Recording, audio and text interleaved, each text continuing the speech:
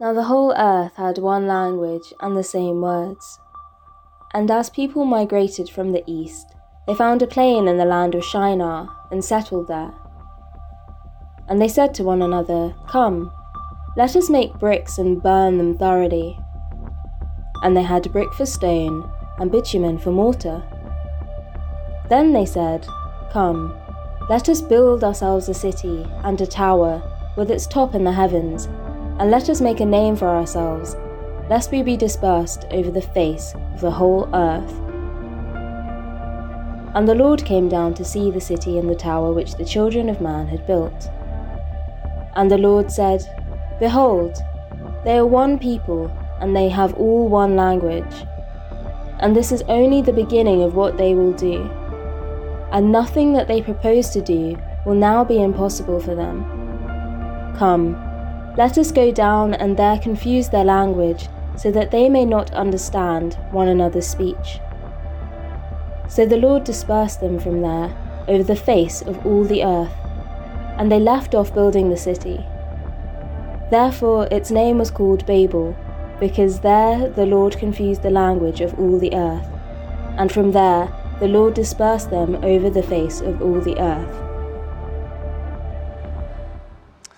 Good to be with you today. Thank you for joining us.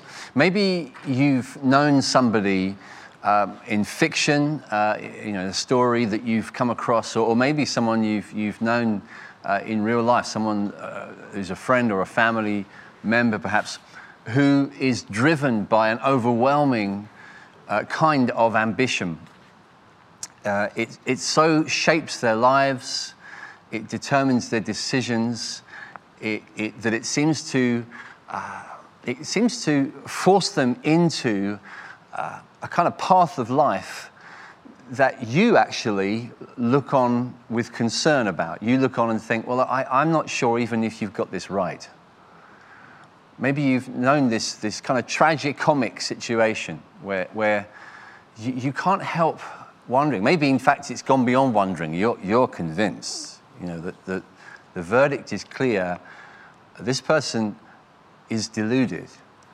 They are making their whole life about a certain kind of achievement, maybe climbing a certain social ladder, maybe a particular kind of advancement in their profession, maybe some other kind of success. There's just some passion that drives them. And it's not really them. It's not really true to who they really are. Maybe they just don't have that gift, or they don't really have that opportunity. And you find it kind of awkward and difficult maybe because not only is it a bit wrong-headed and deluded, but it's also harming them. It puts them in directions that aren't good for them. And also, you may have noticed in this kind of situation that there's a kind of intentional blindness involved. A delusion will often mean that you can't really bring the subject up.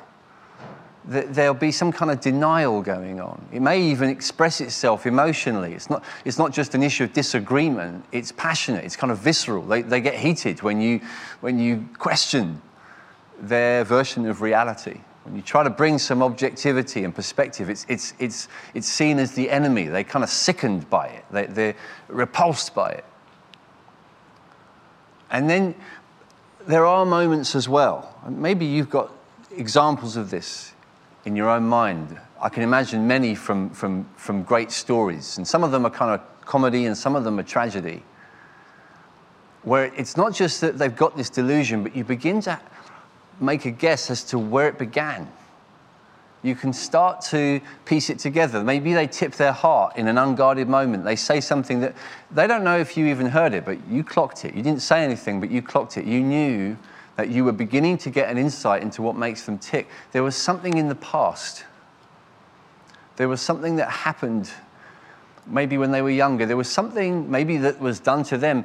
Maybe it was something they did, a decision they made, a relationship they severed, and it has shaped them since. It's put them into this version of themselves that they haven't really understood. They've not realized it, but they're chasing a dream that is wrong and harmful. And it can go right back to something that they won't even face the reality of. They will be blind about it. Let me ask you one more thing. Imagine if that person I'm describing is you. And why do I say that? Well, this is actually the Bible's presentation of the human story. This is actually who we are presented to be. Through these ancient stories, like the one that we just had read to us, this primeval story from such a distant age describes the human condition as it still is. It shows us who we really are. It puts the mirror up to us and says, here, behold yourself. And we find it an uncomfortable thing to consider. When I said that just now, imagine if this was you. Perhaps there is a reaction because we can't bear the possibility that this is us. But the Bible calls us to that very possibility.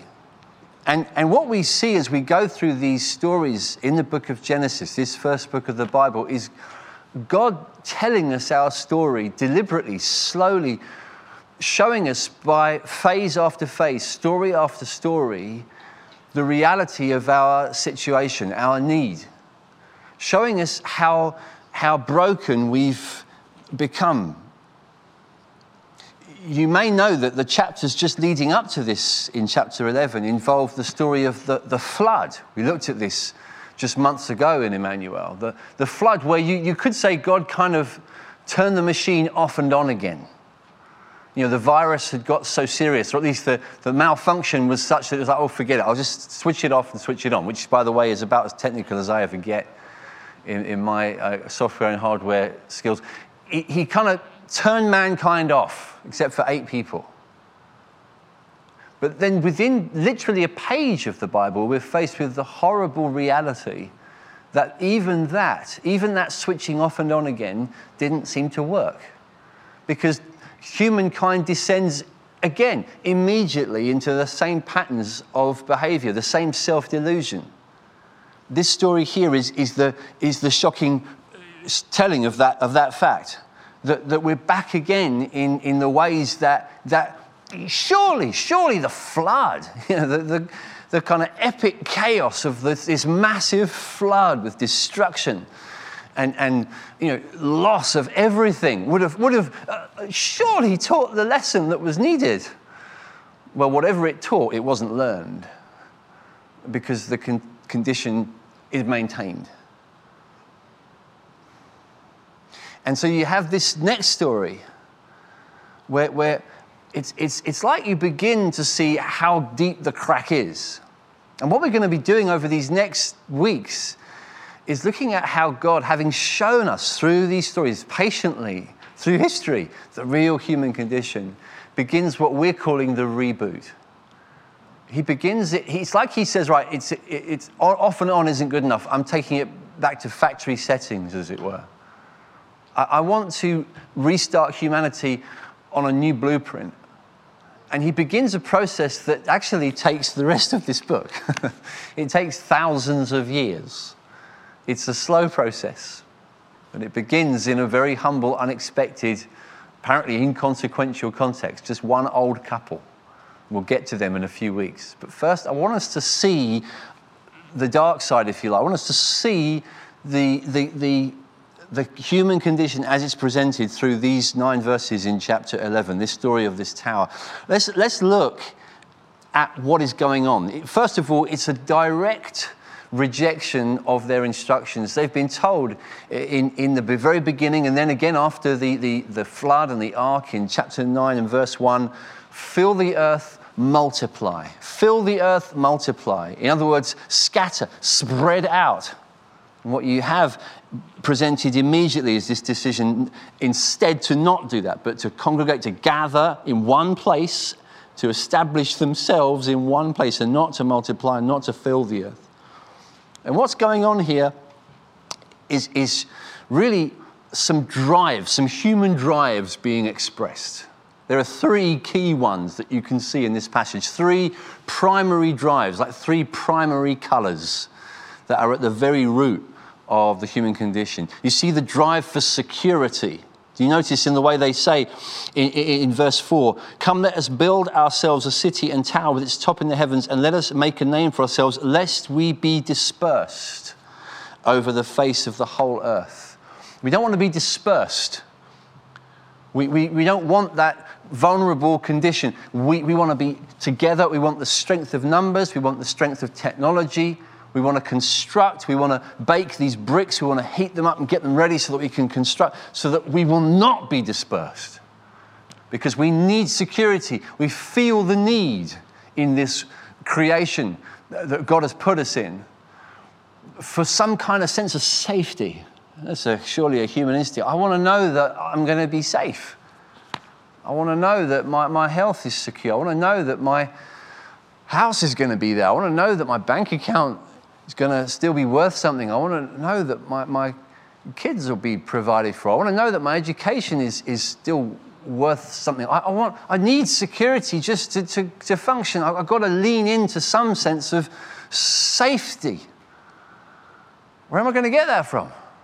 Well, let's build with strength of numbers. Let's build with technology to get that safety looked after. You see as well their drive for identity. It's very telling that the phrase that stands out here is this desire for a name. Let's build a name for ourselves. It's not just the need to be safe and secure. It's the need to feel I'm worth something. I've established something. My life has had meaning. It's had purpose. I've done something that will last. I've done something that will be looked at. I've done something that will be celebrated. I matter.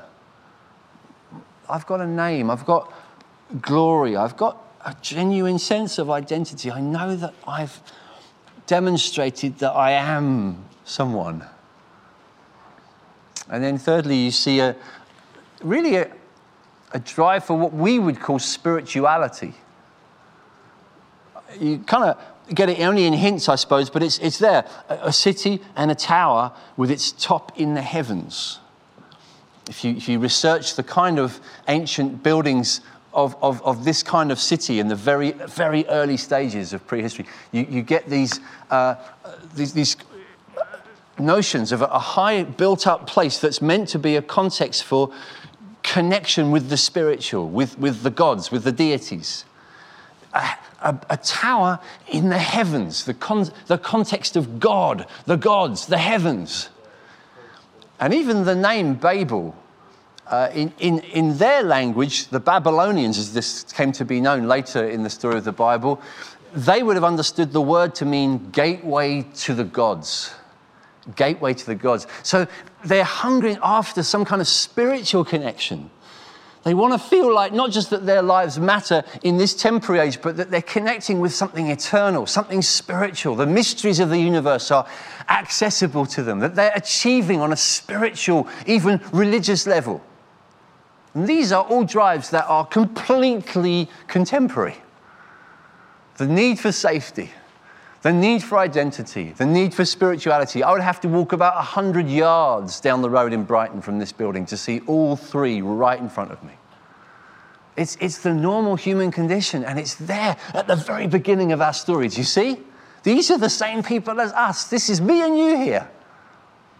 And it drives them to this decision, which in itself you'd think, well, what's harmful about this? What's wrong with a desire for a name, or a desire for security, or a desire for spirituality? Aren't you in favor of that?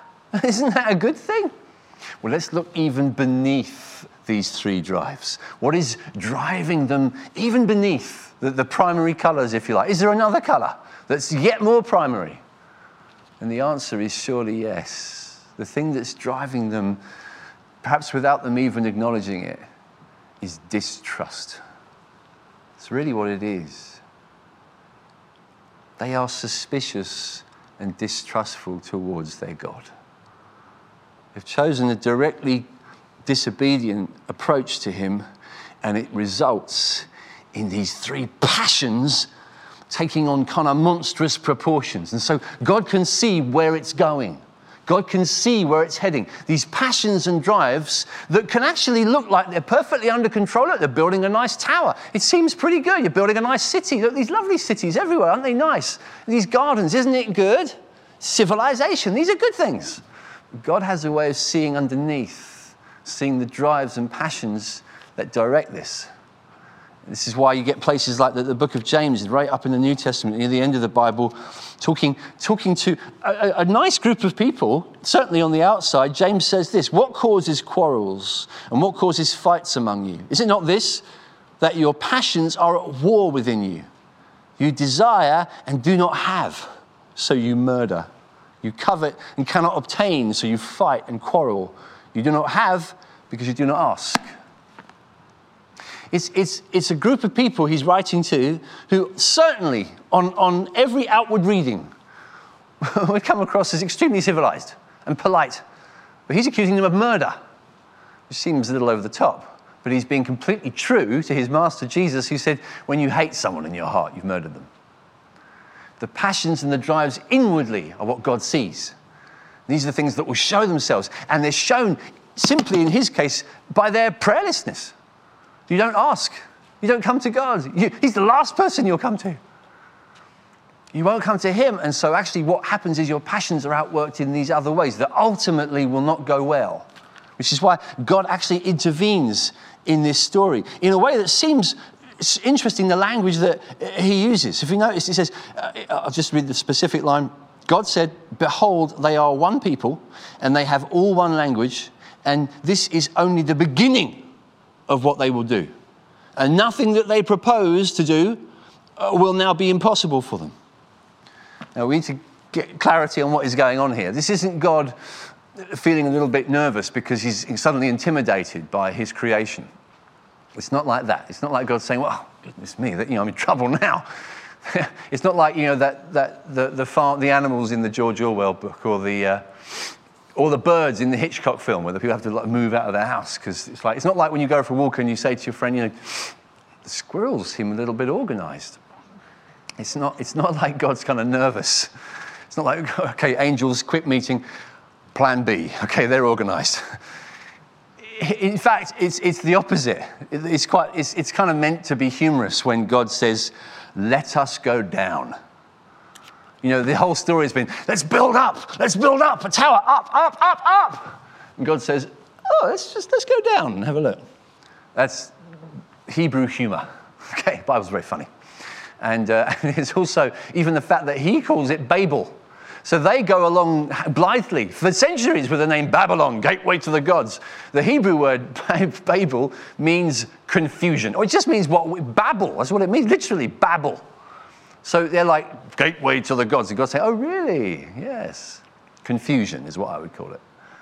The Bible says, he who sits in the heavens laughs. God is not intimidated. He's amused.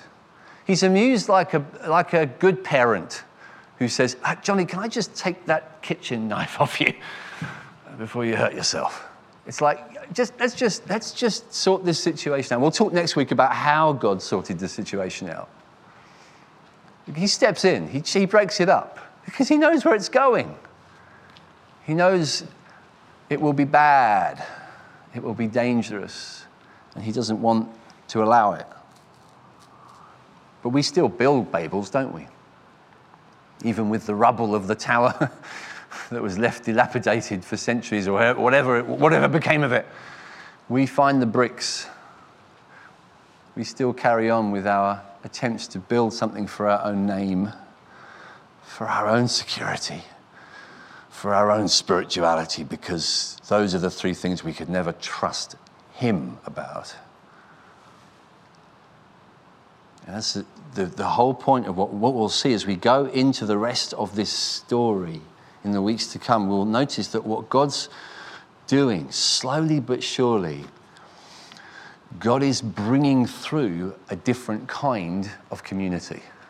Starting with just one couple, he starts a new kind of community built on people who's, let me read to you from what it says about them in the book of Hebrews in the New Testament. It says this about Abram: by faith, he went to live in the land of promise. He went, he multiplied, he scattered to live in the land of promise, as in a foreign land, living in tents. For he was looking forward to the city that has foundations, whose designer and builder is God. That was enough for him. We'll get to him. God's rebooting. God's starting again. God's saying, I want to show you there's a different way to live. And what this way of living is built upon is, instead of distrust, it's built upon total trust. Total confidence. What the Bible calls faith. Trust and confidence in the living God, because he's trustworthy, because he's good for these things. These concerns that we carry, these concerns for security. We notice that our attempts to build our own sense of security do not work. It didn't work for these people. They say, let us build a tower so that we will not be dispersed. What happens by the end of the story? They're dispersed anyway. It doesn't work. If you've lived long enough, you only have to live 20 years on this planet to have seen quite a lot of proof that our attempts of security don't work. If you were living 12, 13 years ago, you would have seen one of the biggest economic crises in modern history, demonstrating that you can be utterly living in the good of total sheer financial confidence in one moment, and then everything has turned upside down. And even this last year with the pandemic, all of our sense of security and confidence that life can be predictably safe, that we can bank on certain kinds of rhythms and routines that will never be shifted. Friends, it's foolish, surely, and precarious to imagine that you can construct, by whichever bricks or technology or sort of social media or anything that you find at your disposal, to construct a certain security for yourself that makes you feel safe. We need to humbly accept the fact that we are at the mercy of forces and things well beyond our feeble control. What we need is not our own resources, to come back humbly and meekly to the God who put us here. So you are my security. Come back to what he says, even to come back joyfully, gladly, singing. The more singing we get to do, the better, right? Songs like this ancient song, God is our refuge and strength, Psalm 46, a very present help in trouble. I've got troubles. I better build something out of bricks. God is very present in trouble. Therefore, we will not fear, though the earth gives way, though the mountains be moved into the heart of the sea, though the waters roar and foam, though the mountains tremble at its swelling. There is a river whose streams make glad the city of God, the holy habitation of the Most High. God is in the midst of her. She shall not be moved. God will help her when morning dawns. The nations rage, the kingdoms totter. He utters his voice, the earth melts. The Lord of hosts is with us. The God of Jacob is our fortress. That would have been the song of Abraham, surely. And that's the song that's missing in this community at Babel, who've never understood. They've instead blindly, deludedly resisted and resented the idea that God alone can give the security they crave. What about you? How are you responding to insecurities, unpredictabilities? How are you responding to the future? Where are you placing your confidence? I should say, in whom are you placing your confidence? Here's the warning about those who fail to see the security that's found in him. Let me quickly move on to the other, this longing for a name, right? This desire for a name. Isn't it bizarre that not one of these people is named? They long for a name. We don't even know who they were. Their names don't get in the Bible, which is unusual. There's lots of names in the Bible. The only name, actually, if you go to chapter 10, the only name of this community is the kind of figurehead character called Nimrod, which I find quite amusing, because in America, that's slang for, someone who's like 7 feet tall and has a few nuts and bolts missing. Someone who's kind of big and powerful, but a bit slow. Nimrod. So well done. It went well for you, Nimrod, that you built yourself a name. The name that God gives them is Babel, a joke name. Friends, it's a fool's errand, right? To pursue for ourselves a name. But what a temptation. What a powerful temptation to spend our life yearning for some kind of achievement, recognition, something that will give us glory. And to go grabbing a name is disastrous. Listen, the only glory that will last is glory that's given, not grabbed. It's given. There's a theme through the Bible. God loves to give names. He loves to give freely, kindly, but not to those who snatch at them. The model in the scriptures is Jesus, who did not consider equality with God as something to be snatched, but humbled himself, made himself nothing. Therefore, the Bible says God has exalted him to the highest place and given him a name that is above every name. Then the third thing that they longed for was spirituality. They wanted to get into the heavens. They wanted to ascend into the presence of the gods, into the presence of spiritual life. They knew there was such a thing. So do we, even with our atheism, 20 centuries later, or I don't know, hundreds of centuries since these people. With all of our secularism, with all of our kind of materialist confidence, we know there's a spiritual reality. We long to kick into it. We long to find our way into it. How do we find our way into it? How can I get in with God? None of us can. Not by our own feeble attempts, not by our towers and ladders, not by our constructions. We won't. We simply can't. The reality is that we're too ruined by our distance from God. We're too broken and too far from him. And any attempts we make are subject to just the force of gravity, let alone anything else. What goes up must come down. Any attempt we make. You ever tried to earn your way to God?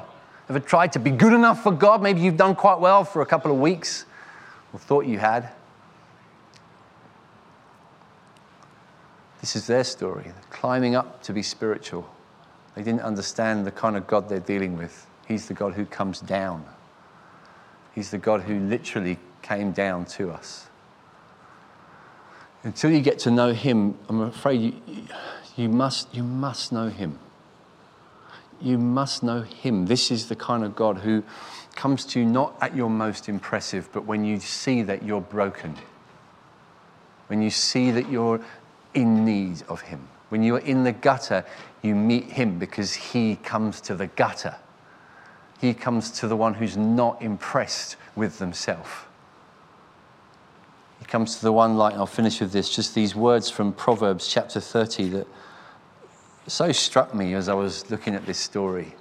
This is another ancient king, King Agar, who just cries out from a place of tortured pain at the very end of the book of Proverbs with all of its wisdom about how to live, how to be wise, how to be knowledgeable, how to live well. And this is his sort of summarizing cry of the heart. I am weary, O God. I am weary, O God, and worn out. Surely I am too stupid to be a man. I have not the understanding of a man. I've not learned wisdom, nor have I the knowledge of the Holy One. Who has ascended to heaven and come down? Who has gathered the wind in his fists? Who has wrapped up the waters in a garment? Who has established all the ends of the earth? What is his name? What is his son's name? Surely you know. God will find ways to drive us to that kind of desperation. Maybe that's what's happened to you. Maybe you're at the point where you know that you're too stupid to be climbing up by your own arts, by your own skills. Come to desperation.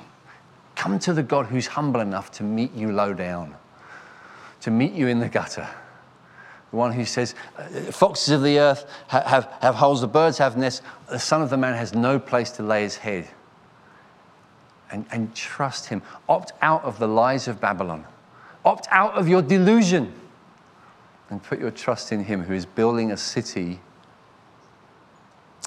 that is going to last forever. Let's just pray.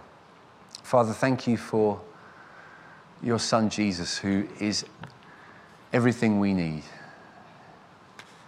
And we pray, Lord, that you'd help us to, unlike these in the story and more like Abraham, confidently trust in your goodness and faithfulness. In Jesus' name, amen.